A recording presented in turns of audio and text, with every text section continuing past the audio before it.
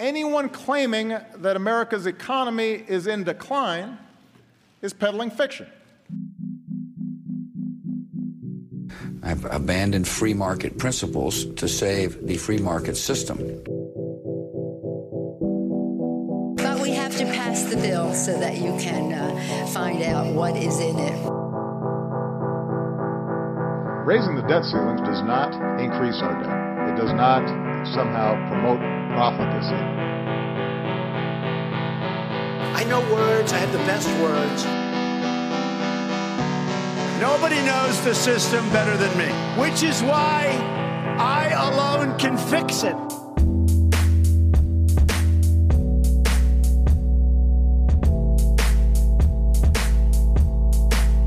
Yo, yo. How's everybody doing today? Welcome back. This is the Peddling Fiction Podcast, and I, of course, am your host, the one and only voice and soul of so-called fiction, Johnny the Gentile Profita. And how is everybody doing on this Monday? Whew, better than the stock market, I hope, and the bond market. Things are taking a beating this Monday. It might be one of those Black Mondays that lives in infamy. There's still a lot of fear about this coronavirus going on. If you pull up anything on the internet or you put anything on TV, the headlines are coronavirus and stock market crash, bond market crash, oil's plummeting, the end of the world is here. And, I hate to say I told you so. No, I'm just kidding. I don't think we're there yet, but things are certainly not looking good on any of those fronts. You know, this coronavirus thing, it really is unbelievable. And, I haven't talked about it much on the show for one reason. I don't know that much about it. I know probably just about as much as anybody else does. And I still think the actual virus itself is being way overblown. And it's very irresponsible of this corporate press to just be bombarding people with these headlines like this is the end of the world. If you listen to a doctor or a physician talk about this, yes, it can be serious if you have a compromised immune system, you're very old, or maybe you're very young, it can be very serious. And, if every old person in an area gets it, that will overwhelm the hospital and medical facilities. That's another problem. I keep hearing all these retarded arguments for, in light of the coronavirus, this is why we need universal health care. The hell are you talking about? First of all, how are all these countries with universal health care doing? Because Italy, universal health care, has the highest death rate of anybody with the coronavirus. They're in shambles. They're overwhelmed. How's that guaranteed hospital bed working out? How's that guaranteed health care that Bernie Sanders always talks about? Huh? What happens when the government facilities are overrun and they can't meet the demand? What happens to that guarantee? And then the other thing is just when you have universal health care and people aren't paying for anything directly, well, they're going to be more inclined to use services that may not be necessary, further putting strain on the healthcare industry. So that just exacerbates the problem already of shortages, of not enough beds for all these sick people. And all of these places where the virus is running rampant, they all have some sort of government-run healthcare. China, Italy, France, all of Europe, really. I mean, okay. Have fun getting that guaranteed health care. But anyway, in terms of, I guess maybe some of it's just because we don't really know what this is. It's a new virus, and everything that's new and unknown is scary. But if I ran a media company and every day I just reported on the deaths of people that had the flu or a flu-related death, I'd be talking about thousands of people every day. I mean, this is nothing compared to that. If you look it up, there's something anywhere between 300 and 600,000 people die every year from the flu across the globe.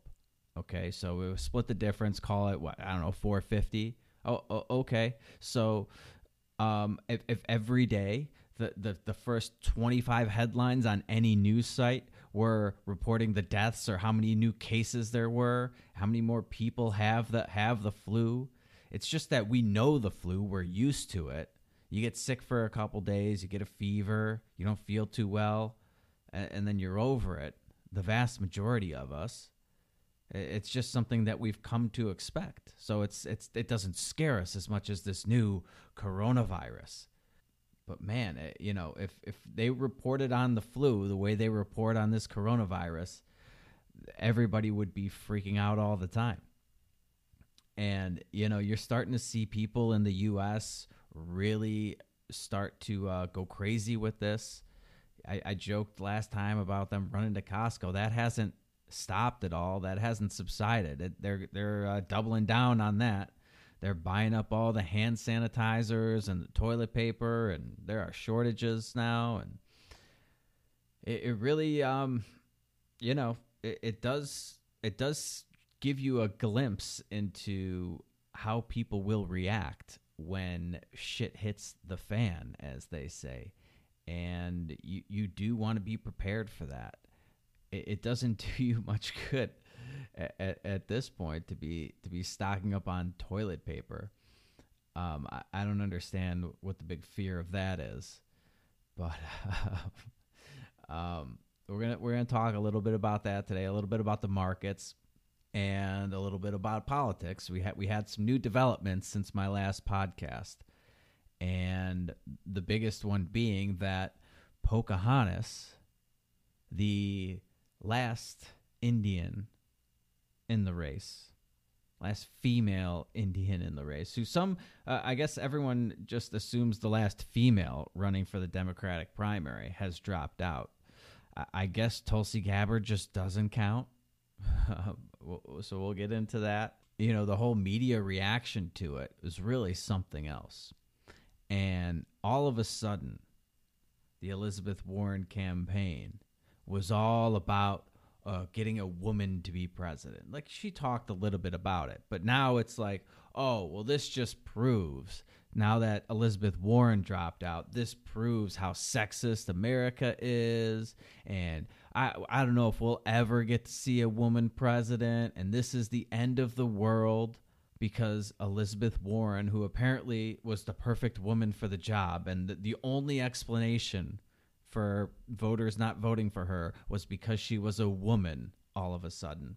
This is what all the reporting's about. I see people on Facebook, some friends of a friend where these girls were posting of how disappointed they were and how dejected they felt, and they were just at a loss for words, on the verge of tears that Elizabeth Warren dropped out of the race. Look, Elizabeth Warren should have dropped out of the race before any of those other people did before Super Tuesday. I talked about that on the last episode. If she really wanted to do Bernie Sanders a favor, she should have dropped out on Sunday before Super Tuesday, so that all of these people could get their Medicare for all and their free college and their free everything, right? There are a number of reasons to not vote for Elizabeth Warren. And why everybody automatically goes to the woman thing is beyond me. I mean, first of all, more than half the United States population is made up of women. And an even larger percentage of Democratic voters are women. They make up well more than half of the Democratic primary voters. So I don't know. Who are these sexist people? It's women now. Women that don't want to see a woman president. And yet, on the other hand, we have all these women bemoaning the fact that Elizabeth Warren had to drop out because nobody was interested in her. So it was women who rejected Elizabeth Warren, essentially, overwhelmingly. If women had voted for her, she might have stood a chance, but they didn't. Now, why not? Is that because they hate women? Because they don't want a woman president? I don't think so. I mean, the idea that because Pocahontas, a fake Indian, lost the primary is evidence of sexism. And it just goes to show you that women are facing such a daily struggle in this patriarchy. And now they're wondering if this will ever happen. As if there was nothing else wrong with Elizabeth Warren to begin with. Like, she had no other negative. She was the best candidate for the job. And all of these voters, especially women in the Democratic primary, they were all voting against their own interests. They all voted against what they thought would be in their best interest and what they thought would be the best interest of the country. Because, yeah, sure, Elizabeth Warren, this fake Indian, was the best candidate for the job, but they just hate women so much. They're so prejudiced against women that they couldn't bring themselves to vote for her. So they voted for Bernie or they voted for Biden. I mean, come on. Come on. I mean, for one thing, you had Hillary Clinton as the nominee the last time around. So, I mean, this whole theory just goes out the window. The last time you had a female nominee. So what happened? What happened there? And Warren was a terrible candidate. She's just awful. Not only is she a fake Indian, she pretended to be an Indian multiple times in her life, tried to take advantage of that. She's a known liar, a known cheater, and she's just phony baloney to the core. All these stories about her Meemaw and Granddaddy trying to drink a beer and taking selfies, drinking a beer like she was just one of the guys, you know. This is how I relax after work. I'm not some octogenarian. I take selfies and I drink beer just like you kiddos. If she was awkward, she was trying to be Bernie just like she tried to be an Indian. And people can see through that. When you're trying to be something you're not, people can see through it. You come across as awkward. You look terrible. The American voters crave authenticity, and I've talked about this within the last couple of months on this show, I'm sure. This fake politician crap that used to play so well to the electorate, those days are gone. Donald Trump broke that system. You can't just get up there and spout out these meaningless platitudes. Those don't work anymore. I mean, say what you will about Donald Trump. Love him, hate him, he's authentic. He's not trying to be something that he's not. He's not pretending. That's who he is, a big orange cartoon character. And Bernie Sanders, like him or hate him, I think you know how I feel, actually believes a lot of the shit that he talks about. So he comes across as authentic. Elizabeth Warren is one of the most inauthentic people up there. She's as fake as you could be, and she's not likable. It always felt like she was just lecturing you, like you're being yelled at by your middle school teacher, scolded. So, I mean, there's plenty of things to not like about Elizabeth Warren. There were a million reasons not to vote for her. Her plans were terrible. Everything about her was bad. She had way too many negatives. The only reason she made it as far as she did was because she was a woman. If she wasn't a woman, she wouldn't even be up on that stage. Some old fake Indian person can't drink a beer to save her life. Why was she running for president? It was really only because she was a woman. That's it. She just couldn't come right out and say it. She had to pretend like she had all these great plans. No, she would have been laughed off that stage a long time ago if she wasn't a woman. That's the fact of the matter. And sexism didn't force Amy Klobuchar to drop out of the race. Sexism didn't force Kamala Harris to drop out of the race. Klobuchar dropped out because of the DNC. The DNC pressured her to do that. And she's looking out for her best interest. She's going to get some sweetheart cabinet position. There was nothing sexist about that. Can't blame that on men voters. And like I said, if you really want a woman president, Tulsi Gabbard is still in the race. What is wrong with Tulsi Gabbard? I don't understand it. Somebody explain this to me from a Democratic voter perspective. What's the problem with Tulsi Gabbard? Go ahead. Try it. She's certainly more likable than any of the other women candidates that were running. Better looking than any of the women candidates that were running. Looks are important in politicians. You can try to tell yourself that looks don't matter, but they do.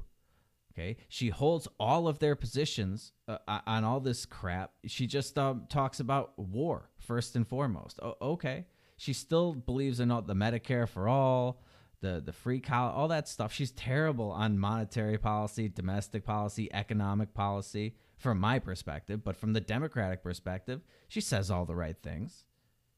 What's the problem with Tulsi? And she's a woman, and she's a person of color. For some reason, that doesn't count. I don't understand it. I don't know. Whatever. But I mean, if you really, there's your woman, okay? For all you women out there that are bemoaning the fact that, oh, well, now we can't have a woman. Yeah, you can. Go vote for Tulsi. She's still in the race. Still in the race. Yeah, they keep changing the rules so she doesn't qualify for any of these debates. But that's sexism? Is that sexism? And if so, who's perpetrating it? It would be the DNC, the Democratic National Committee. Can't blame the patriarchy for that. This is all just nonsense. Anyway, Pocahontas is out. She hasn't endorsed anybody. Everybody was expecting this big endorsement of Bernie. I don't think that's going to happen. I don't know why anybody would endorse Bernie at this point. I think the chance to do that would have been before Super Tuesday. You drop out and then you endorse Bernie. But now it's going to be too little, too late. And why would you waste your endorsement on Bernie, who's looking more and more like a failed candidate as well? So I think she'll probably wait around and then endorse Biden, score some political points with Biden. I mean, it's possible Bernie could offer her something, and maybe he did. Maybe his people got to her and were like, listen, we need you to drop out of this race, and if I win and you endorse me, I'll get you X, Y, and Z. But she hasn't come out and endorsed him yet, so I don't know what she'd be waiting for. I think she'll endorse Biden. And Bernie, I mean, Bernie is such a pussy. He came out and said he'll endorse Joe Biden if he gets the nomination. And he even had a press conference last week after Super Tuesday where he talked about, how much he liked Joe and respected Joe. They just disagree on a few things. Okay. So this is your big revolutionary figure, all you Bernie bros out there. This is the guy that's going to take on the establishment. He's going to take on the deep state. He's going to take on corporations. He's going to change the entire system, except that, he's also going to bend over the first chance he gets and endorse him. Bend a knee for the establishment. Endorse the face of the establishment. The guy that represents everything that's wrong with the system in Joe Biden. I mean, not only does he have this whole Ukraine thing hanging over his head with his son, but Bernie's always talking about, railing about, he's taking all this money from billionaires and Wall Street and bankers. And the implication being that he's corrupt, that he's a corrupt politician. And that's what's wrong with this system. There's too much money in politics. We got to get the money out of politics. And I don't take any money from millionaires or billionaires, right? That's his whole thing. Well, it's just billionaires now. He doesn't take Wall Street's money. He doesn't take billionaire money. He doesn't take pharmaceutical money, oil money, none of that. It's all grassroots with him. But the implication being that Biden's a corrupt politician. He's everything that's wrong with the system. And yet he's going to endorse him no matter what. It's the same thing he did. I've talked about how he was such a puss, and there was no way that he would ever accomplish all the stuff that he talks about. I mean, what kind of revolutionary figure talks night and day about how corrupt the system is, how we need to revolt and change this whole thing? And like I said, get money out of politics, and I'm going to stand up to the corporations and fight for the working man. And then he just bends over and supports whatever the establishment wants him to after they screw him out of the nomination. That's your boy right there. Oh, you Bernie bros, you idiots. You idiots. He did the same thing the last time with Hillary Clinton. That should have let you guys know, all you Bernie bros out there, that he does not have the spine for this. He's a spineless coward. And how are you going to change the system if you're unwilling to fight against it? How's that going to work out for Bernie Sanders? because by endorsing somebody like Joe Biden, he's endorsing everything that he claims to be against. The Wall Street money, the billionaires, the corruption, they're all part of the problem. Biden's going to take their money and do their bidding and screw over the workers, do special favors for all the billionaire donors. And that's who you're endorsing now? Man, I've always talked about how he's got this chutzpah. He's got all this chutzpah. And, man, he does have a ton of just shameless audacity. I just didn't think it was possible to have that much chutzpah and no balls whatsoever.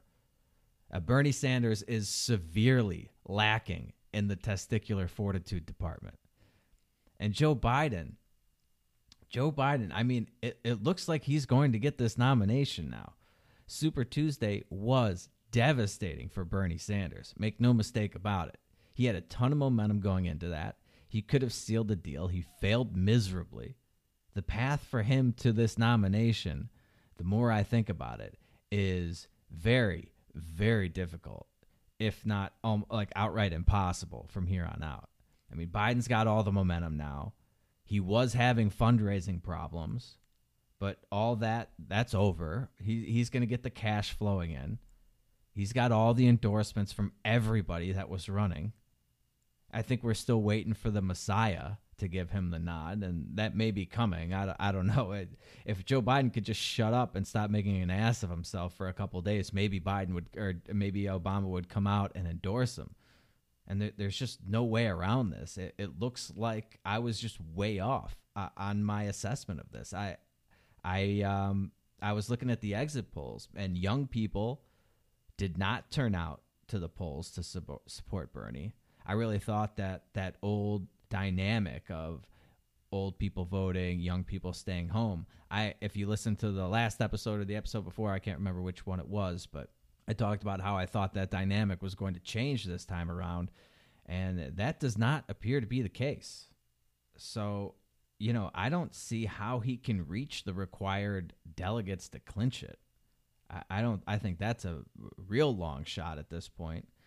And if he does well enough to get to a brokered convention, there's no chance he's going to get the nod. No chance they give it to him. Bernie's only hope is that Biden just has so many gaffes and idiotic statements that it somehow completely reverses everybody's inclination to vote for him in an incredible way. I mean, we'd have to see the same type of reversal in momentum that we saw on Super Tuesday, but back in Bernie's favor now. And that just doesn't seem likely at all. That was like a once in a generation. I've never seen a political campaign that was as dead as Joe Biden's. He had almost 2 feet in the grave, and he pulled out a massive win on Super Tuesday. I don't think Bernie's got that in him, especially now that he's just bending over for the establishment, losing all credibility. Now, I don't know what Biden can do that's worse than the things he's already done in the past that everybody knows about and that we all just seem to be ignoring. I talk about it all the time on this show, but the corporate press is giving him cover. Nobody seems to care about any of these things that he's doing. Or I guess they're just overlooking it. I mean, they see it and they just don't care. I don't know. I mean, I guess I severely underestimated the ridiculousness of the Democratic voter. I didn't think in a million years they would throw their support behind an old, senile man who's not only always been a doofus, but he's rapidly losing his faculties. And everybody knows this. He's saying idiotic, incoherent things left and right. He's touching children inappropriately. He's smelling their hair. He's nose humping them.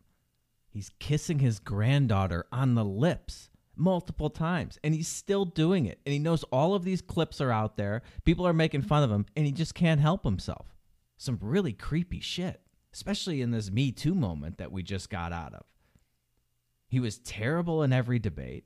He represents everything the Democratic platform claims to be against in an old, rich, white man, the patriarchy, all that stuff. I I mean, I don't know how I missed this, right? How did I get this wrong? Who could have seen this coming? And even in hindsight, I still don't get it. How could anyone think that your best shot at beating Donald Trump is Joe Biden? It's beyond me at this point. I just don't see it. But you know what they say? No one's ever gone broke underestimating the intelligence of the American people. And that, my God, does that hold true here?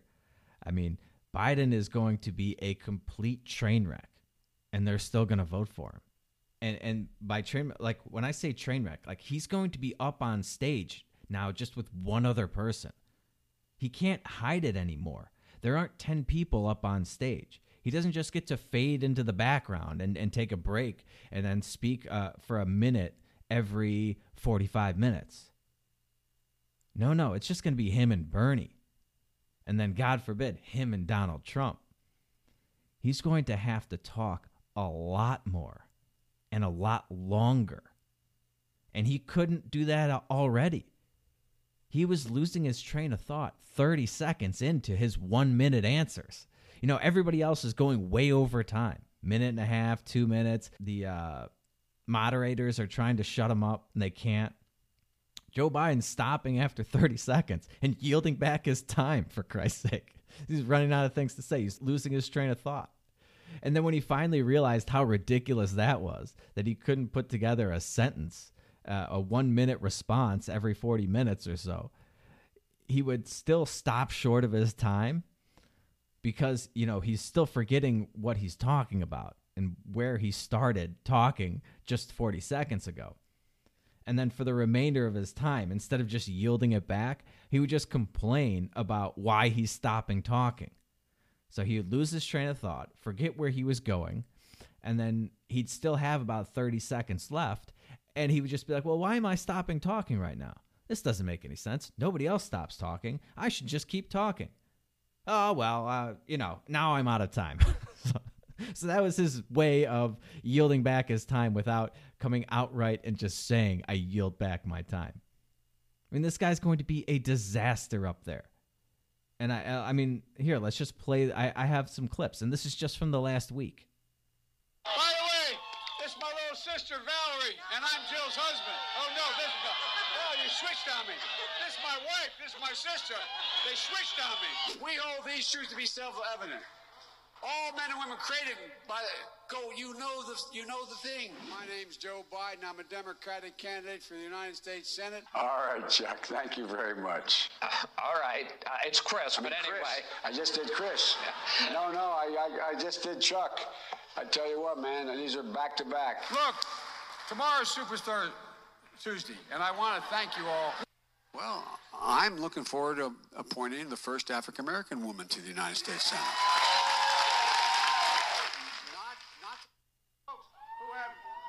Folks, I tell you what a gigantic difference it's made. We're going to unite this party and unite this country.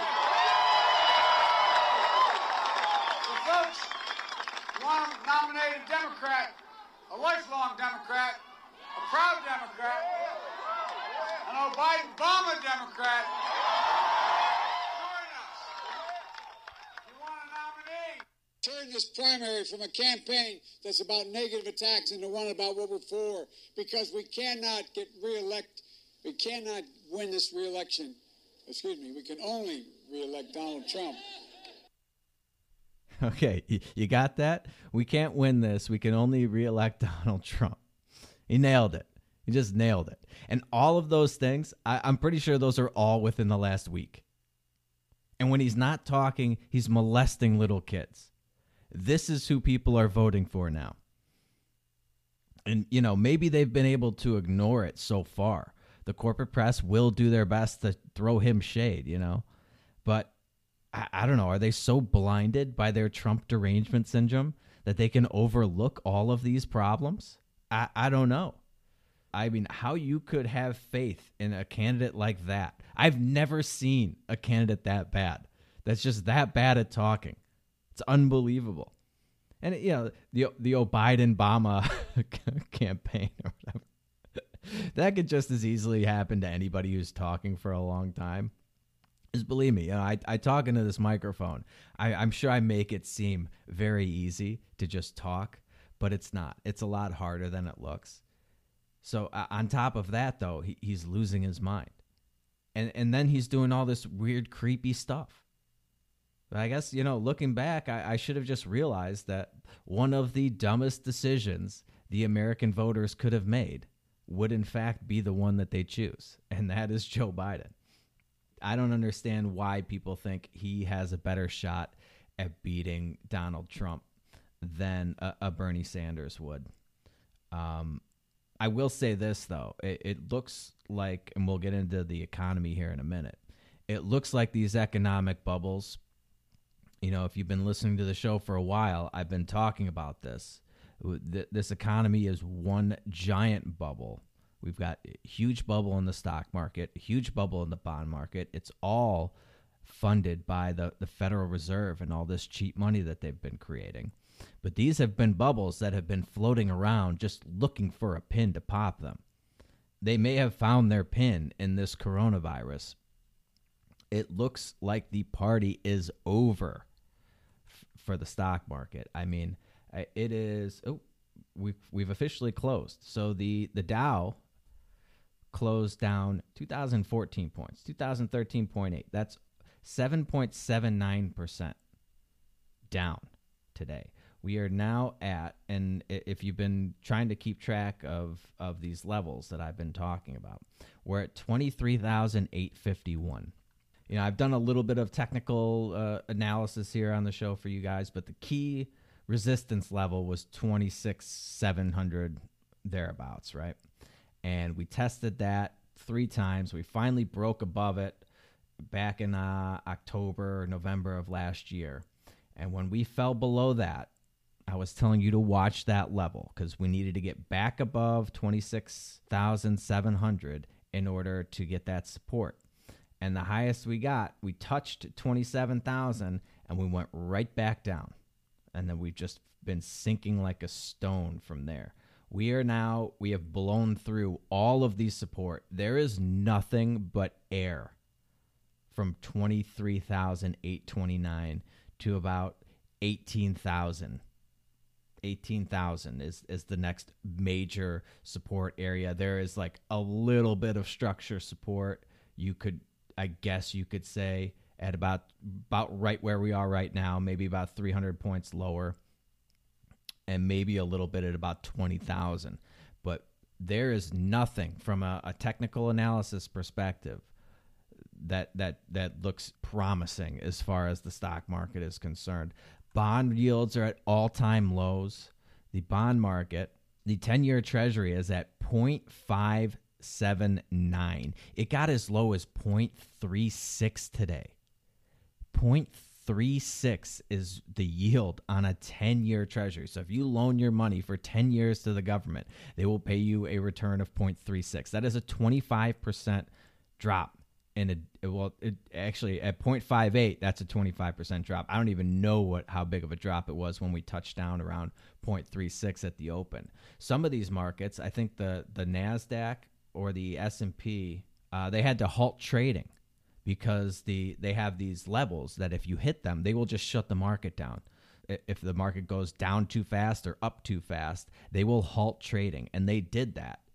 When it was down 7%, they halted trading in some of these markets. Crude oil is also down 25% today, and that's got the markets freaking out. We're at $30 a barrel for oil now. There are really bad economic indicators all over the place. And what's going on with oil, well, they're going to try to make this sound like it's bad.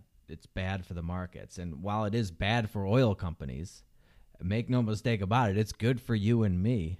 We're about to save a bunch of money on gas. But what's happening there is, the Saudis, they want to cut down on the supply of oil, the number of barrels that they're producing every day or whatever. They want to cut down on that to keep prices up. If you want to keep prices up, you start limiting the supply. And the Russians don't want to do that because if they keep oil prices higher, the shale oil supply from the U.S. starts looking more and more attractive. And Russia doesn't like the U.S. supplying people with oil. So Russia has come out, and they're saying that they're willing to basically take a hit in the short term. Putin says he can do this for 5 to 10 years. He can supply oil at these prices and just sort of wait it out until somebody else cries uncle. And so the Saudis are saying, okay, you want to play that game? We'll ramp up our supply and make that price go down even lower. And Russia's calling their bluff, and so they're cranking up supply, and so the price is plummeting. And, Russia doesn't, all these sanctions we have on Russia, don't think that doesn't play a part in their decision to try to stick it to the U.S. Anyway, that's what's causing the price of oil to drop. No doubt the Federal Reserve is panicking. They already slashed rates last week by 50 basis points. That was the biggest rate cut we've seen in a while. They usually do 25 basis point cuts, and they did 50. Wall Street, who's been completely addicted to this cheap money coming from the Fed, they're already expecting another 50 basis point cut this month in interest rates. And like I said, the 10-year is already at historic lows. We can't go much lower than 0.36. After that, we're looking at negative territory on the 10-year Treasury. So this whole Federal Reserve experiment in quantitative easing, and if you have not listened to my episode on quantitative easing, you're going to want to go back and listen to that, because it's going to become a lot more relevant over the next couple of weeks, couple of months. That whole experiment was a failure, and I don't have time to keep, rehashing all these topics. I don't want to do news in a vacuum here. I don't want to do topics in a vacuum. So I want to build off of the things we've already talked about. But QE has officially failed, but that doesn't mean that they won't go back to it and try to do it again. They will cut rates to zero. They will ramp QE back up again, even though they've technically really been doing it for a while now. They will officially ramp that program back up. And this may be the dose that kills the drug addict, as I talked about. But there is a lot of time between now and November, and I have no idea how much longer they can keep this propped up. They can do, like I said, more QE, rates to zero. They may even go negative. But they can also come up with like a stimulus package. They'll try that, I'm sure. When George W. Bush was just cutting checks, every American got a check in the mail. None of these things are good for the economy. None of them will actually solve the underlying fundamental problems, fundamental economic problems that we face. Just simply creating money out of thin air and giving it to people to spend does not help the economy. All of these things distort the economy. All of this Fed intervention is what's making the economy sicker. But that doesn't mean they're not going to try it. And that doesn't mean that it won't give the illusion of health for just a little longer to at least get Donald Trump reelected. But the damage has already been done. And once that bubble is pricked, doesn't matter what happens with the thing that pricked it. Doesn't matter what happens with the coronavirus. They could come up with a cure tomorrow, and they can't repair the damage that has been done to the economy.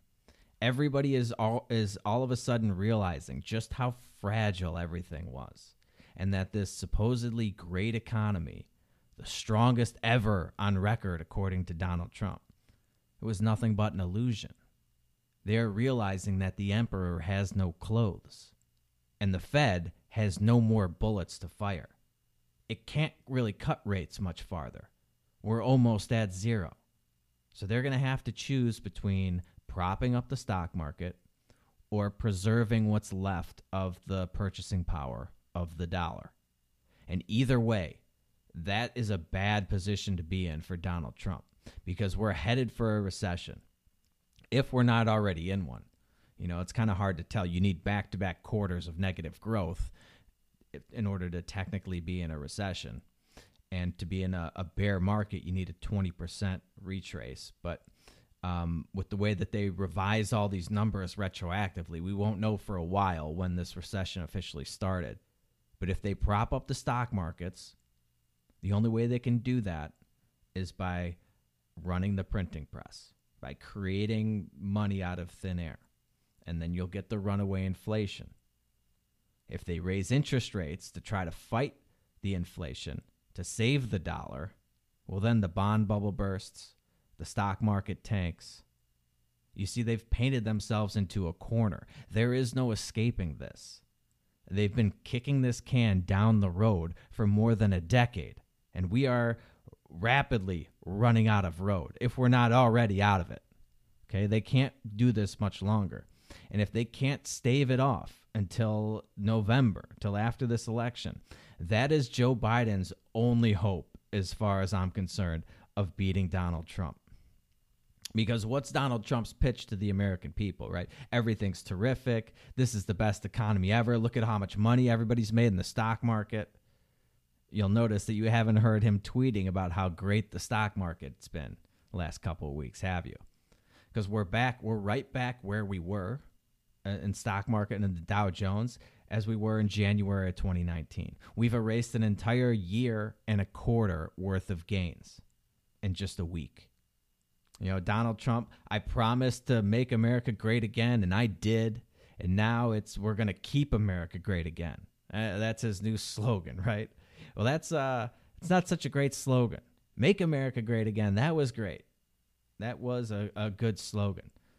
Keep America great.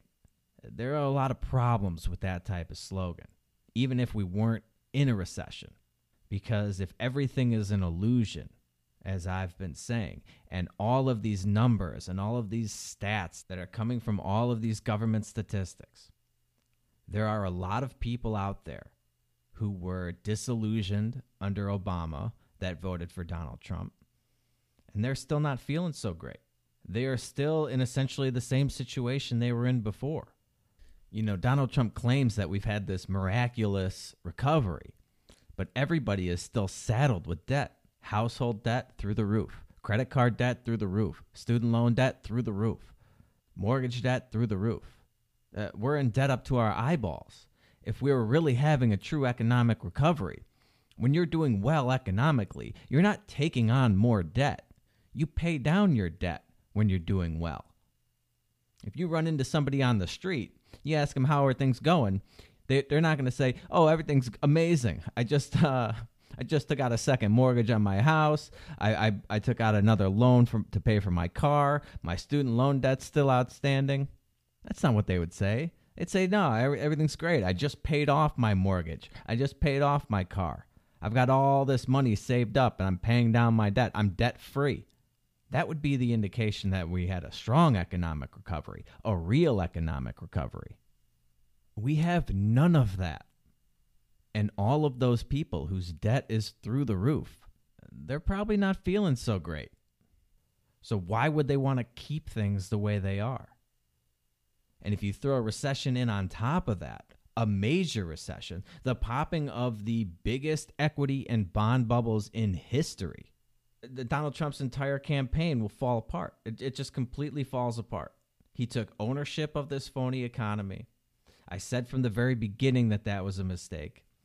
Nothing changed economically from Barack Obama to Donald Trump.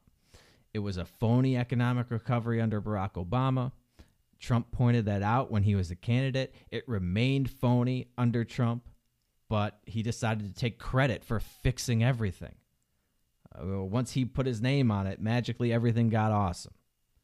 So he's been bragging about all these jobs he's creating, but where have all the jobs been? And where were the vast majority of the jobs that were created under Barack Obama? Aside from government jobs, they were all in the service industry. Food, hotels, leisure. And now if you think about all this panic over the coronavirus, where do you think the first major wave of job losses are going to come from? You think people are traveling now? You think they're staying in hotels, going out to crowded restaurants to eat? You think they're going to be doing a lot of that in the near future? I don't think so.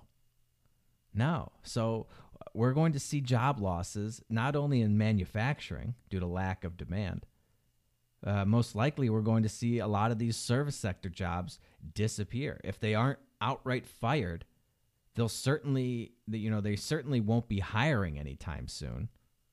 So the next few job reports that are going to come out, they're going to be pretty low, I'd imagine. The most recent ones haven't reflected a time period when the coronavirus was really going ballistic and wreaking havoc. Now it has. And February was like when it really started to get kind of bad. So the February jobs numbers, look out. And then March, who will have to wait till April to get some of those. But, these unemployment numbers, which are, remember, a lagging indicator, they look backwards, they're going to start to mount. And Trump is on very thin ice right now. And if it doesn't hold until November, till the November election, he could be very beatable, regardless of who the candidate is, even if it's a bumbling idiot like Joe Biden. But will Biden have the faculty to be able to make the case for why the American people should go with him over Donald Trump in the face of a crisis? That's the other sort of dynamic at play, right? Because, maybe he can. I mean, it's an easy case to make. It's sort of the case that he's been making, right? I'm Obama's guy. Things were great under Obama. Then Trump came in and screwed everything up. Let's go back to Obama. The problem, other than the fact that Joe Biden can barely get a sentence out, but the other problem with that is that there were a lot of people who didn't buy that bullshit when Obama was president. That's why they voted for Trump. Hillary was making that case. 4 more years of Obama, and a lot of people said, no, thank you. I'll go with Donald Trump. And if Biden can't articulate himself in complete sentences, there will be a lot of concerned Americans who, maybe we're in a recession. Maybe it looks like the world is ending. Can we really turn over the reins to this guy, to Joe Biden, who's clearly lost his marbles? And, I mean, make no mistake about it, that's what Trump is going to hit him with. Constantly hit him with that. If he doesn't have the stock market to brag about, he'll just beat up on Joe Biden's dementia. And it does not look good for the economy in the next 6 months or so. So he probably won't have that stock market to fall back on, to brag about. But we'll see. I know that they'll do everything they can. Like I said, you can probably expect a stimulus check in the mail. I think that will be their last resort. And that will be Biden's only shot, as far as I'm concerned, is like a complete economic collapse coupled with an uncontrollable virus wreaking havoc on the world. Then he can beat Donald Trump. Short of that, I don't see it. But, what the hell do I know? I've clearly been wrong before because we're here. But I still think that Bernie Sanders is the best candidate, at least of the ones that we have to choose from, who can make that case. Not only can he take away the sort of outsider anti-establishment thing that Donald Trump has going for him, because Bernie Sanders is just as anti-establishment as Donald Trump, and Donald Trump hasn't drained the swamp at all. But Bernie Sanders can make the case that, the economy's terrible under Trump, and it was terrible under Obama as well, and it's all this corporations and the billionaires, and none of that changed under Obama. Income inequality soared under Obama, and we don't want to go back to that either. We need to completely overhaul this whole thing, right? That's a far more compelling case, as far as I'm concerned, than anything Joe Biden can say. So where do we go from here, right? I just sort of outlined a pretty dire economic situation. Things aren't looking good on that front. One way or the other, we're going to have either Donald Trump or Joe Biden or Bernie Sanders as president. Cyclically, we're due for a recession. They can't stave it off forever. We all know that, right? And now we got this coronavirus thing. Where do we go from here? What do we do, right? For one thing, yes, things do look pretty dire. But I don't think that this is going to be the end of the world, okay? And even if it is the end of the world, like, what is anything we plan to do now gonna help in that situation? The world's either gonna end or it's not. So planning for the end of the world is kind of pointless. And it's a very rare occurrence, right?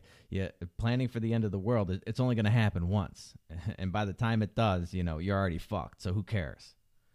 And, if I can bring this back, because I'm sure a lot of people are asking, well, what do I do? How do I protect myself? What do I do with this economic collapse coming? And, I don't want to give people investment advice. I'm not qualified to do that. I don't think this coronavirus is, like I said, nearly as bad as everybody thinks it is. And, I don't think that commerce will grind to a halt. I think people's behaviors will change. We'll start seeing a lot of people working from home, quarantining themselves, ordering stuff online, having it shipped to them, ordering food, through Grubhub and things like that. So I think commerce will still take place. It's just going to change in form a little bit. Maybe we'll see more automation. There will be people that lose their jobs.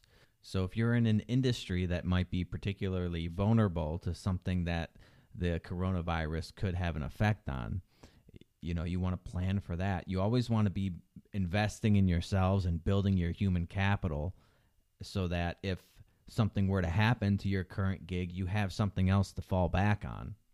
And if you're invested in the stock market, you've had quite a run up. It's probably a good idea to take some of that money off the table. Maybe start looking towards some safe haven assets, some precious metals, gold, silver, things like that. I don't know. Consult a qualified money manager if that's what you're concerned about. I think I've done a pretty good job of laying out what the problems are.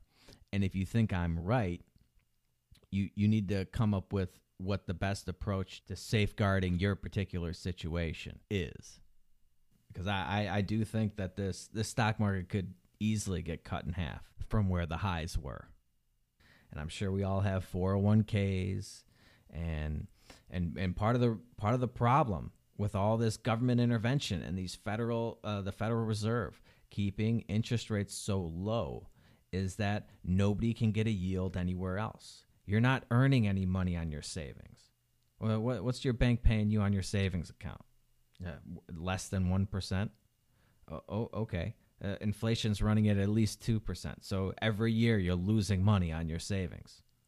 It's not an accident that you can't earn anything on your savings and nobody in America is saving any money.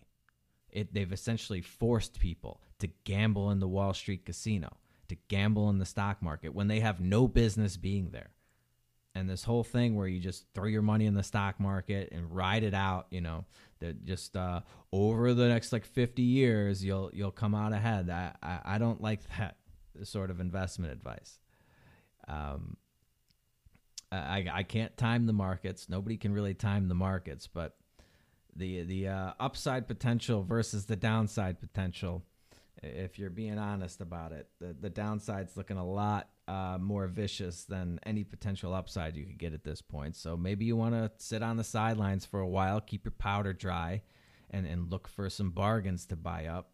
And if people stop shopping till they drop and stop going out to eat and spending all this money, and oil is at $30 a barrel, well, then people will have some money. They'll start saving some money up. They'll have a pool of savings on which to draw from, and they can figure out the best way of allocating that capital, putting it to good use. Put it towards something that you understand. Put it towards something that can generate you revenue in the future.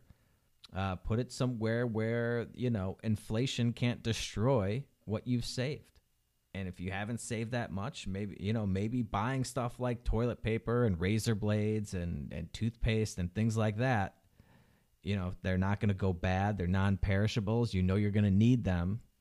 That's probably the easiest way that you can protect yourself from a highly inflationary environment. But the most important thing, what your goal should be, is to maximize your liberty, to maximize your freedom. You don't want to be dependent on anybody.